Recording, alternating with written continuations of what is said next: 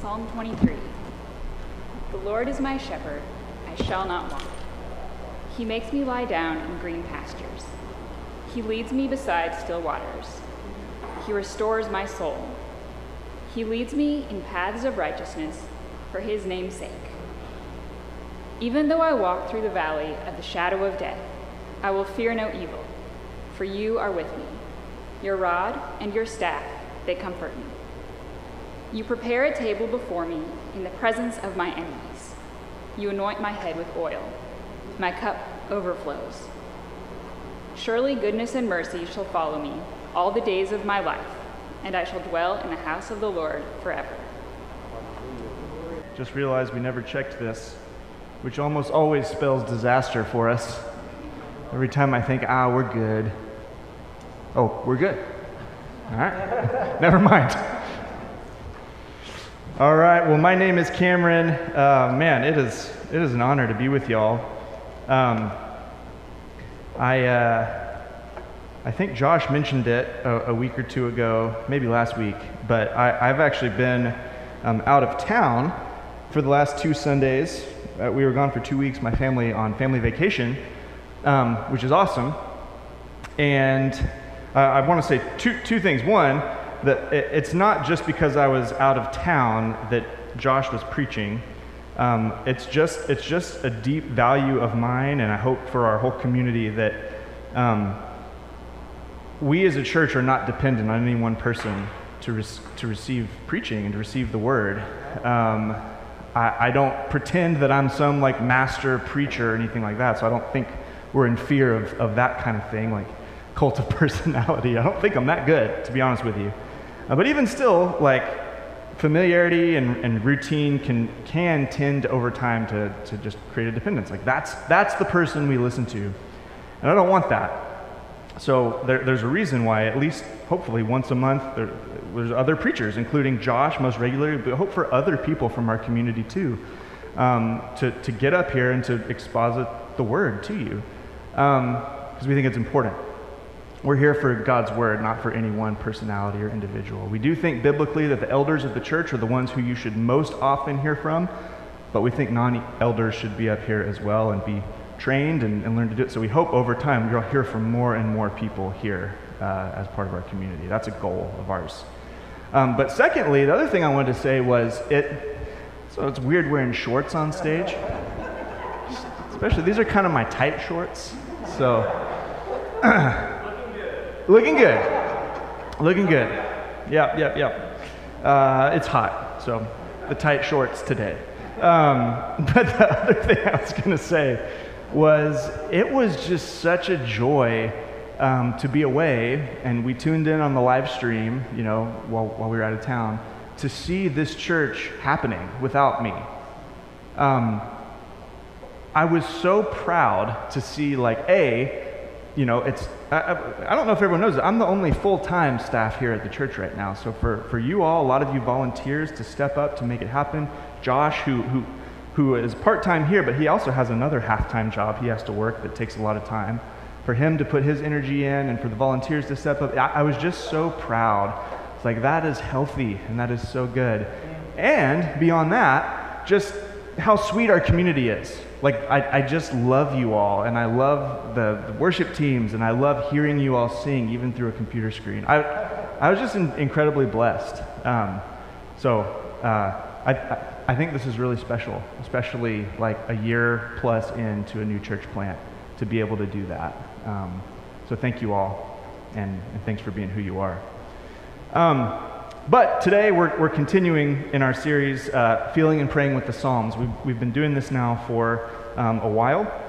I think this is the fifth week, I think.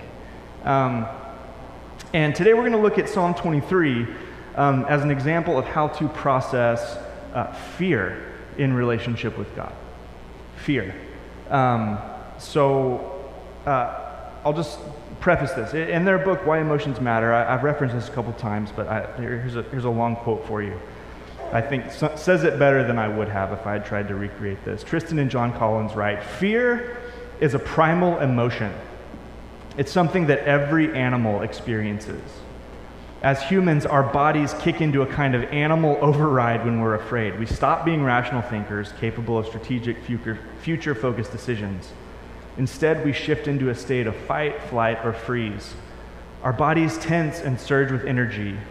When fear hits suddenly, we might drop to the ground, run away, or hurt someone without even thinking about it.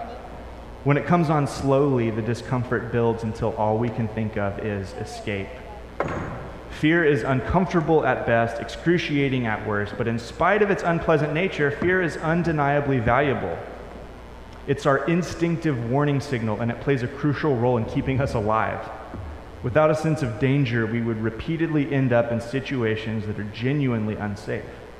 We wouldn't have a sense of urgency in emergency situations. Frankly, we might not make it to adulthood without fear. Regardless of how bothersome fear may be at times, we can all be thankful for the way it protects our lives and the lives of those we love. And I also like how succinctly Alistair Groves and Winston Smith put it in their book. They say, fear, whether mild uneasiness or abject terror, has a simple message. Something you value is under threat. Something bad might happen to something you care about, and the future holds potential for loss. So like all the emotions we've been talking about so far, it's not so simple as, fear is bad or fear is good. It's nuanced. The Bible itself distinguishes between different kinds of fear. Proverbs 9:10 tells us that the fear of the Lord is the beginning of wisdom. So a healthy fear and reverence for God and its motivating power to stay in right relationship with Him is actually the source of all lasting wisdom. So claims the Bible. We could go on with positive examples, but there are also many commands. You probably read dozens of commands in the Scripture to not fear, right? Do not fear. Either don't fear the things that aren't worthy of being feared, or not to be ruled or governed by your fear. Those are usually the two senses of those commands. So fear is important, fear is useful, fear keeps us alive, but fear can also become a crippling, dangerous thing, and it can even lead us into sin. So it's complicated. So I guess I should say, I hope it's been obvious. I don't know if we've said this explicitly, but as we've been kind of taking this tack through the Psalms, I hope it's clear that like the principles we've taken from each aren't necessarily contained to that one emotion. So we looked at Psalm, 109, talking about anger, like serious anger. Well, the principle there was bring whatever it is you're feeling and cast it at the feet of God. And that doesn't just have to do with anger. You could do that with your fear. You could do that with your anxiety. You could do that with this or that. But that psalm happened to be an example of anger. These aren't necessarily like only applicable to the emotion that the psalmist was dealing with at the time. Today's psalm is going to be a little bit different than the ones we looked at before, because in this psalm the focus isn't on confessing our fears to God, though you can do that. You should do that. God, I'm afraid of this. Help me navigate this. That is worthy and good and right. But instead of confessing our fears to God, you could say that this psalm's focus is on confessing our God to our fears.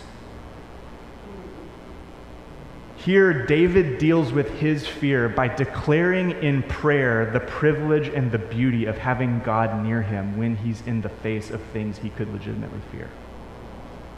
And you might be tempted to dismiss this as kind of trite. It's kind of one of those like, oh yeah, that's nice. Yeah. Talk about God in the face of your fear, whatever. And that's kind of why we started with some of the more scandalous psalms. I didn't want anyone to come into this series thinking that it's like, oh, y'all are just going to paper over the hard stuff and not deal with life as it really is. You're going to pretend that things are all easy and whatever. We've wanted to go into some really hard things and some things in the Psalms that make us really like clinch up and go, is that okay?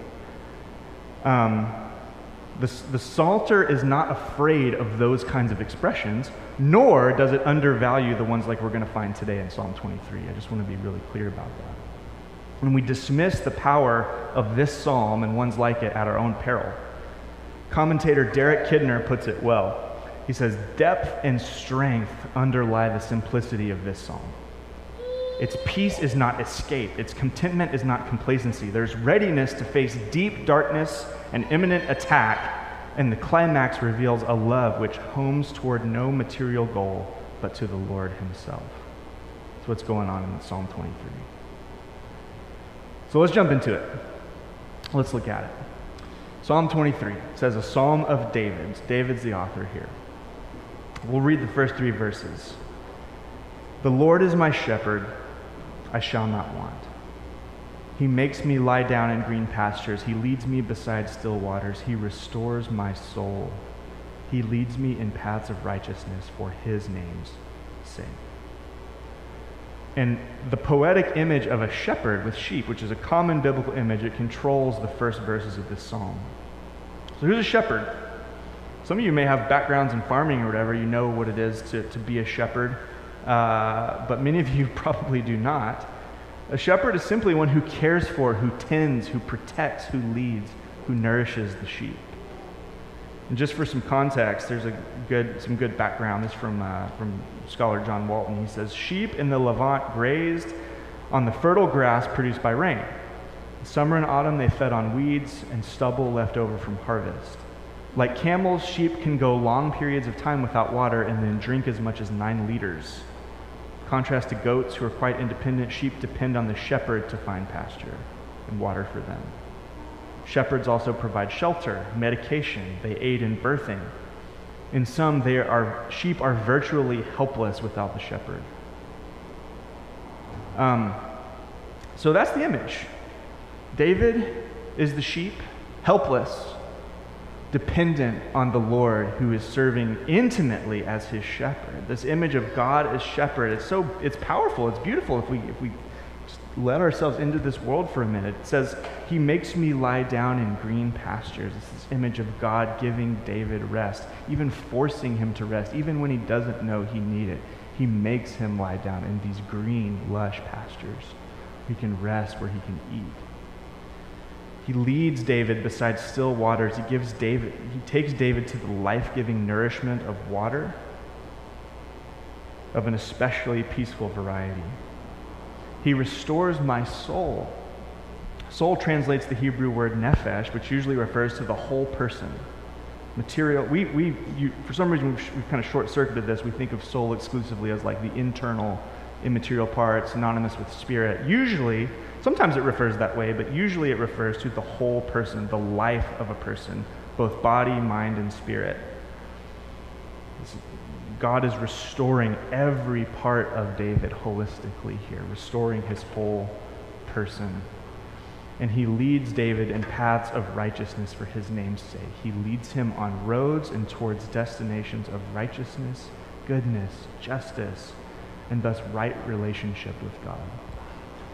And all for his name's sake. And the result of this, kind of summed up there at the end of verse 1, I shall not want. Because he knows this is who God is, David can trust his needs will be met. I won't want. I'll be in want of nothing. He seems to be saying there is endless satisfaction to be found in genuinely trusting the shepherding heart of God. Not in the abstract, but for you personally, if you're in Christ, there is satisfaction to be found if you can actually get yourself to this place of declaring sincerely, like David, I understand, I know, I believe, I trust that God is my shepherd. I'll be in want of nothing. And we could just read those 3 verses, stop there and go, oh, well, yeah, see, that's just a very nice, kind of platitude, kind of papering over the difficulties of the world that you've experienced, that I've experienced. It's not genuine, it's not sincere, we'll see how this holds up when trouble comes. Well, let's keep reading. Verse 4 and 5 show us the situation when David wrote this was not everything's fine, everything's great, I'm just cruising along. He says, even though I walk through the valley of the shadow of death, I will fear no evil. For you're with me, your rod and your staff, they comfort me. Again, shepherd imagery, the rod and the staff. And then he kind of gets off the shepherd thing here. He says, you prepare a table before me in the presence of my enemies. You anoint my head with oil, my cup overflows. And so what David acknowledges here is that there's real reason to fear. This has become one of those like so prominent images, the valley of the shadow of death, that we risk it losing its power. We risk it losing its power because you've just heard it so many times. It's in Coolio's song, for that matter.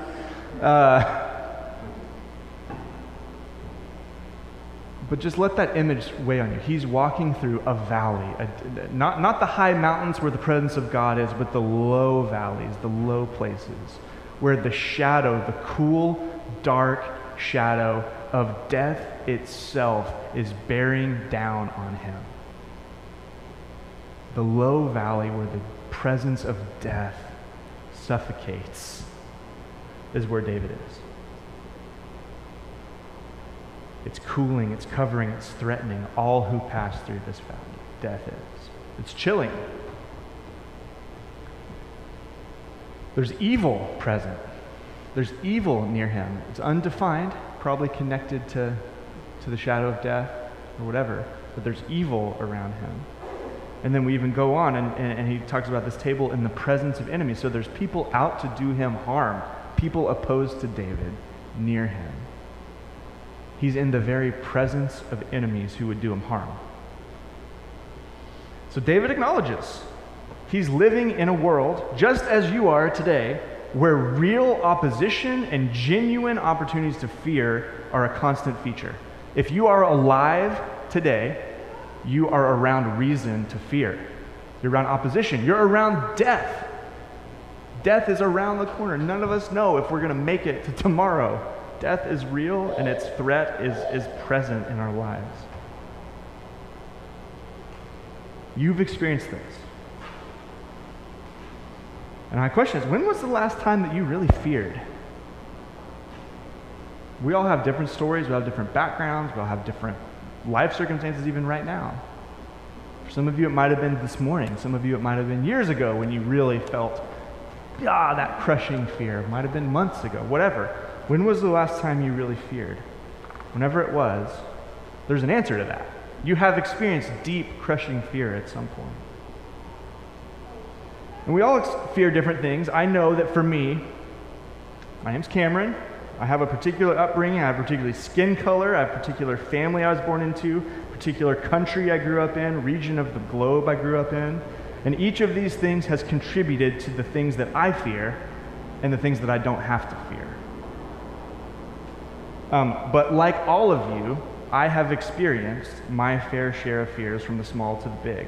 They might be different from yours, but they're there nonetheless. In high school, nothing scared me more than girls. Just terrifying.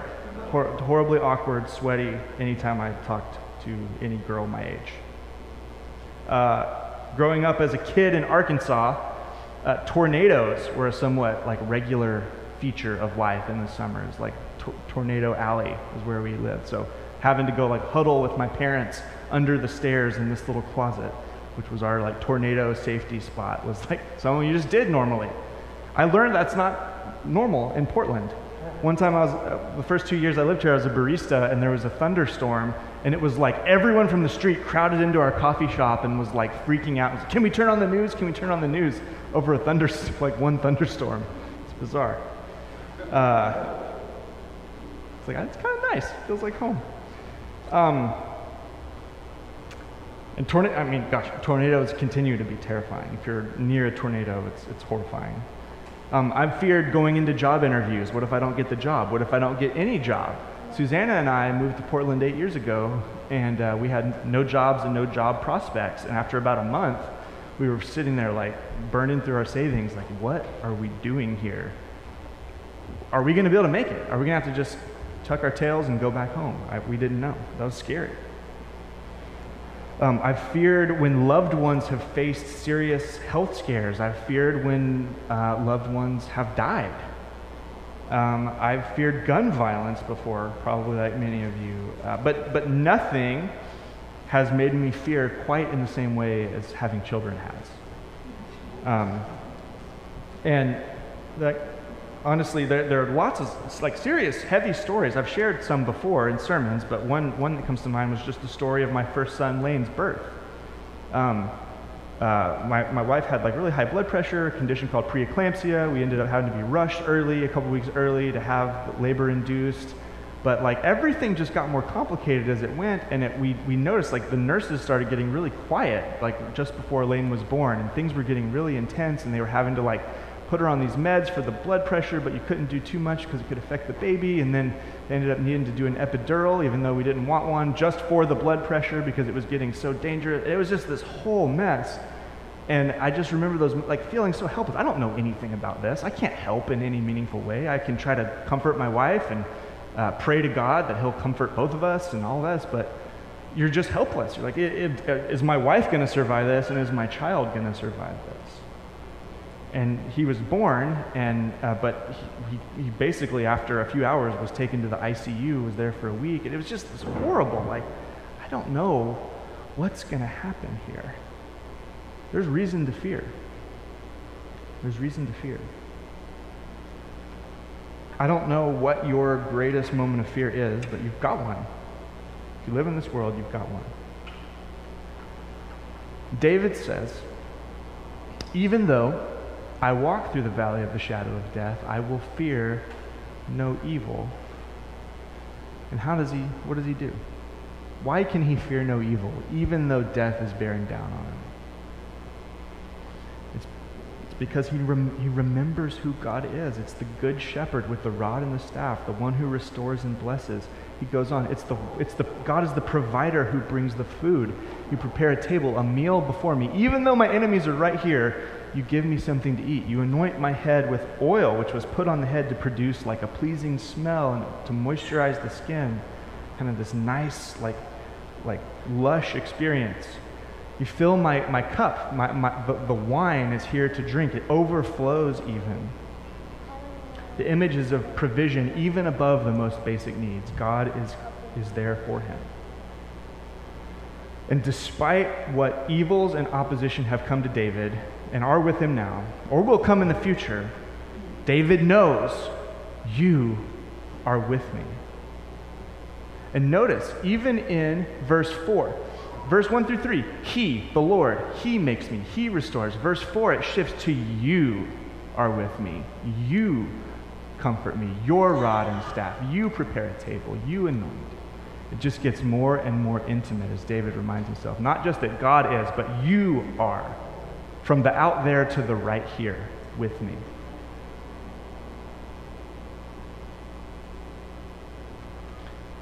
It's not...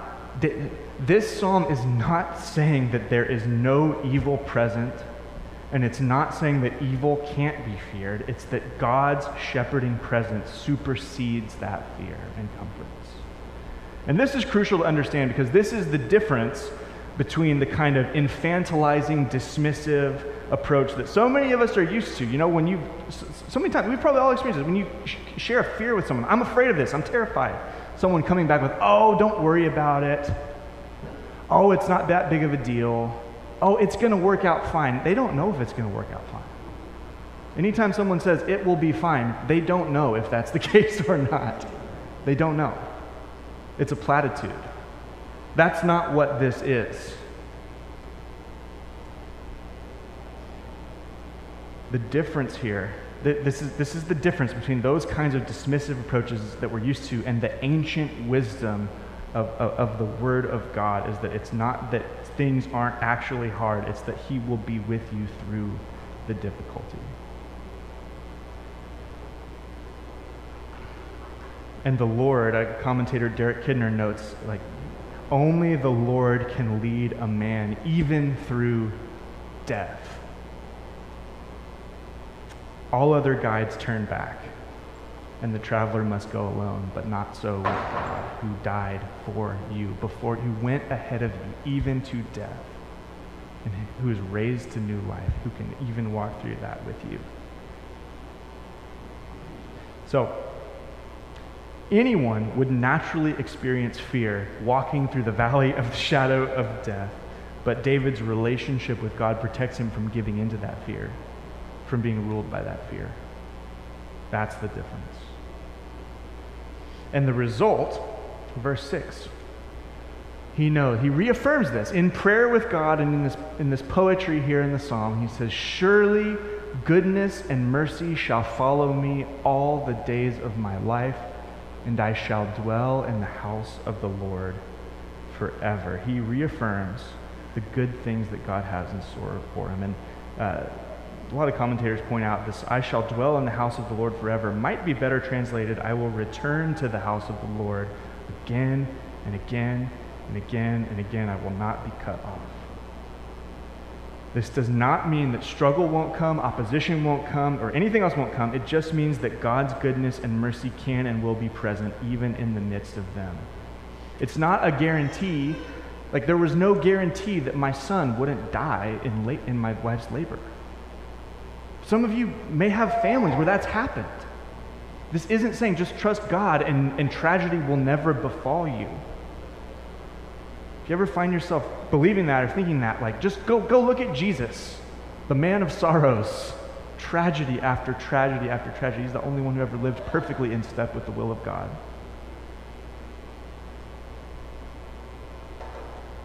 And that's not what this is. It's not struggle doesn't come, but that God's goodness and mercy can and will be present even in the midst of whatever your darkest day is.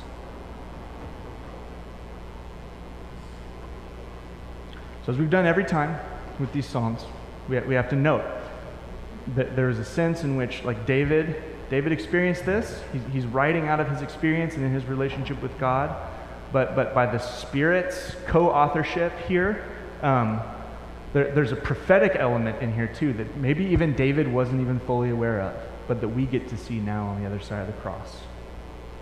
Because we now see that the blessings of this psalm are all wrapped up in Jesus.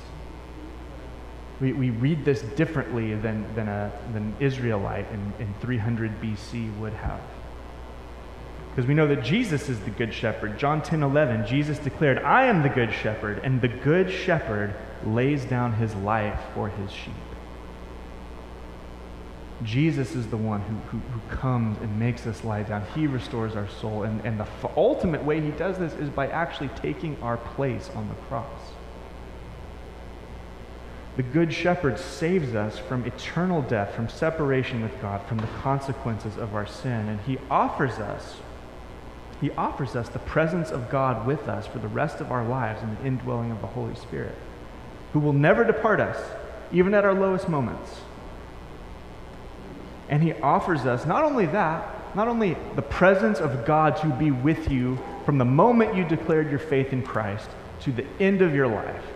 He will never leave or forsake you. But after that, he promises us a coming day of green pastures, of still waters, of restoration, of righteousness, of comfort, of feasting, of oil, of goodness, of mercy, cups overflowing, of dwelling in the house of the Lord endlessly. That's the future hope that we're all promised. The new heavens, the new earth, the new creation, when all things are put right and Jesus reigns from the throne with us. We'll be able to see him in the flesh, and all of these things get their final fulfillment. That's the future hope that we have. Romans 8:31, 8:31 through 39 just sums this all up so powerfully. Now having heard this, hear these same themes play out here in the words of Paul.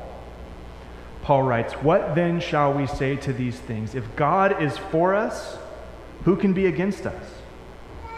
He who did not spare his own son, but gave him up for us all, how will he not also with him graciously give us all things? Who shall bring any charge against God's elect? It is God who justifies. Who is to condemn? Christ Jesus is the one who died. More than that, who was raised and who is at the right hand of God, who indeed is interceding for us. Who shall separate us from the love of Christ?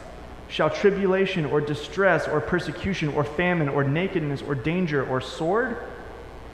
As it is written, for your sake we are being killed all the day long. We are regarded as sheep to be slaughtered. No, in all these things we are more than conquerors through him who loved us.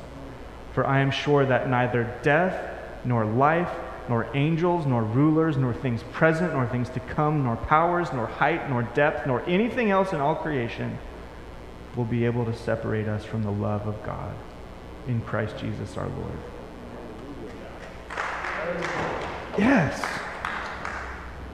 If that is true, look, if this is just a nice thing we tell ourselves, this is just platitudes. Like, oh, it makes me feel better to think that, to imagine that there is a God like this.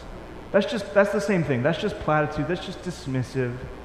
But if it really is the case that this God is who he says he is, that he really did send his son, that this is then the case that nothing can separate you or me from the love of God if we are in Jesus, then that changes everything about the way we encounter fear and struggle and suffering and evil and heartbreak in this world. It's not just a platitude, because he is there with you in the midst. A real person, his spirit in you, to commune with you, to love you through it, to pull you through it. Even if the worst possible outcome comes, he's still there. And even if you die, even death, says Paul, is to fall on you, which it will at some point. Unless we live to see the return of Christ, we're all going to die. And that's sad.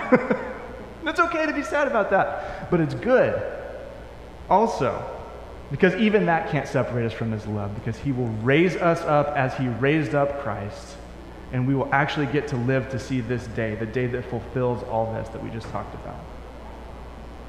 The worst thing that can happen to us is actually turned into the best thing that will happen to us, because that's when we go to meet with the Lord and with all of his people in community and communion forever. That is the secret that David was tapped into, that we hopefully can learn to tap into as well. When you face opposition, when you face evil, when you face fear, when you face death, anything that would lead you to fear, we remind ourselves in prayer that he is our shepherd, that he is with us, that he has good in store, and it might be really hard today or tomorrow, but maybe it's in 40 years or whatever, when we die, we come face to face with him. This will happen. Goodness and mercy will follow, and we will dwell in the house of the Lord forever, because he is the good shepherd. Do you want God to be your shepherd in this way? Trust in Christ, the good shepherd. Maybe today, for the first time, confess with your mouth that Jesus is Lord, believe in your heart that God raised him from the dead, and you will be saved. And all this becomes true for you specifically. And if you've already done that, today I invite you to just reaffirm it today and tomorrow and the day after that and the day after that. Because it makes a difference. This isn't fantasy. I don't believe this is fantasy. There are days I doubt, like anybody, but I don't believe fundamentally this is fantasy. I think this is the deepest, truest thing in the world. And if it is, everything is different. Amen? Let's pray.